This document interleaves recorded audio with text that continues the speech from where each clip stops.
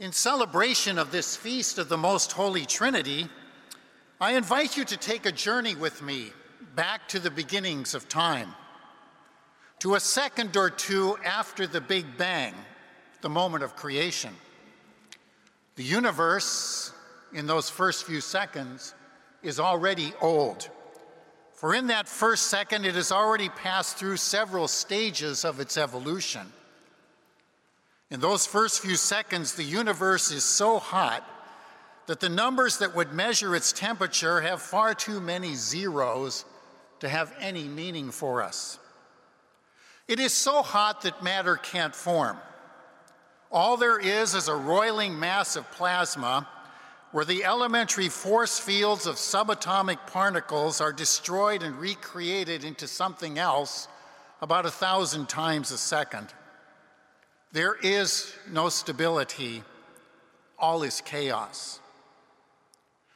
But the Spirit of God, the third person of the Trinity, breathed over that chaos. She invited, she enticed, she summoned the early universe to reach for something more, to reach for that order that lay potentially within it. And nature, following its own laws and using its own energy, evolved into something more. Eventually, the universe cooled. Matter formed, although 99% of it was just hydrogen. But the hydrogen then gathered into the first stars where higher elements were formed. And when those stars died in massive explosions, even higher elements were formed. Out of these higher elements, solar systems were created, like ours, with their planets. And one of those tiny planets would eventually be our home. In the order that emerged out of that primal chaos, the Word of God, the second person of the Trinity, found expression. The Word of God was spoken in the grandeur, the beauty, the goodness, the simple miracle of the universe's being. To hear that word, all you have to do is lie on the grass on a warm summer evening and stare out into the vastness of the night sky with its stars, its planets, its galaxies. To hear that word, all you have to do is hike up into the Cascades and witness the grandeur of the mountains. To hear that word, all you have to do is stand on the shore of the ocean and look out at its vastness that echoes the infinite depth of the divine life. And all of it is there because the Father, the first person of the Trinity, shared the mystery of being with us all. In our secular world, it is hard to sense that God is at work in creation or in our lives. That is because we have lost our Christian sense of God, that God is a Trinity. We have let the secular world define God for us, a single person living in another world than this one, who, if he acts, it must be in some way that disturbs the natural course of our world. God has been reduced to a supreme being, an isolated monad, gone from the world he once created. God is the guy up in the ceiling who every now and then talks to Stephen Colbert on The Late Show. That is not how Christians think about God. For us, God is Trinity, the Spirit who hovers over creation and all of its potential, and invites, entices, and opens the way to us to become something more. The Word, the Son, who finds expression in the beauty, the goodness, and the truth inherent in creation. The Father, the infinite mystery, who out of his infinite goodness shares being and life with us. Only a Trinity with its dynamics can be at work beneath and within the creation we have come to know. Now let's move forward on our journey, almost 10 billion years forward. The earth is formed, and its primitive oceans roll over the deep. And about 3.5 million years ago, the first life appeared in the shallows of those oceans. It doesn't look very promising, for all we find there is single-celled life, a sort of proto-bacteria. But the Spirit of God, the third person of the Trinity, hovers over those waters and invites, entices, and summons us into a future. And we wait. We wait for 1,000 million years, and nothing has happened.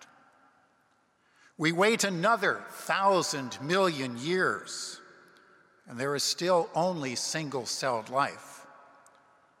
And we wait another 1,000 million years, and the Spirit still breathes over the waters. And then, about 500 million years ago, there is this explosion of larger life forms. Plants and animals emerge and begin to explore the ecological niches where they might thrive. And the Word of God, the second person of the Trinity, found expression in their beauty, their goodness, their truth, the simple fact that they are. You can hear that word expressed if you just look at all the shades of green the trees and plants throw out for us at this time of year. You can hear that word of God if you just think about the great variety of animals that exist on this planet. You hear that word if you just live with one animal. For me, it's one little bird, who in her intricate little life speaks of the mystery of her existence and about being the fact that she is a product of 4.5 billion years of evolution. They all are. What a mystery.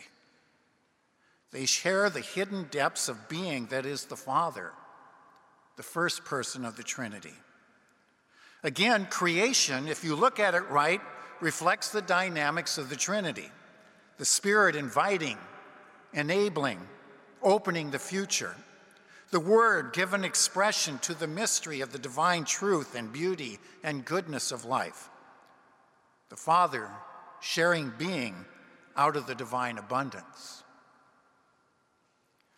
Now move forward in time again with me to a moment about 2,000 years ago. The world still holds chaos within it, but the chaos is now social. There is sin in the brutality of empire, in the exploitation of slavery. In the everydays, we reduce one another to categories of race, sexuality, and 100 other little identity markers. By reducing each other to objects, we seem to allow ourselves to exploit each other, to use violence against one another, to ignore each other. But the Spirit of God, the third person of the Trinity, breathed over that chaos, inviting, enticing, opening possibilities, and summoning us to something more. And one teenage girl said yes, and the Word became flesh through her yes. And again, a new reality began to dawn. There was forgiveness and reconciliation. There was community formed out of strangers. There was healing on all levels of life. There was in the touch of Jesus, her Son, a foretaste of the kingdom of God. And through him, and with him, and in him, we got to know more deeply what sharing in the life of the Father, the first person of the Trinity, might really mean. One last step on our journey, this time into the future, 2 or 3 moments from now. Then we will place on the altar our gifts of bread and wine. That bread and wine symbolizes us. It's our lives we place on the altar. And God knows there's still chaos in our lives. There's the pandemic, racism, international tensions and wars, starvation, refugee crises, and authoritarian governments. But there is also goodness there and potential. And then we will pray over those gifts. We will pray over our lives. Father, send your Spirit on these gifts of bread and wine, that they may become for us the body and blood of our Lord Jesus, the Christ, our Savior, our future.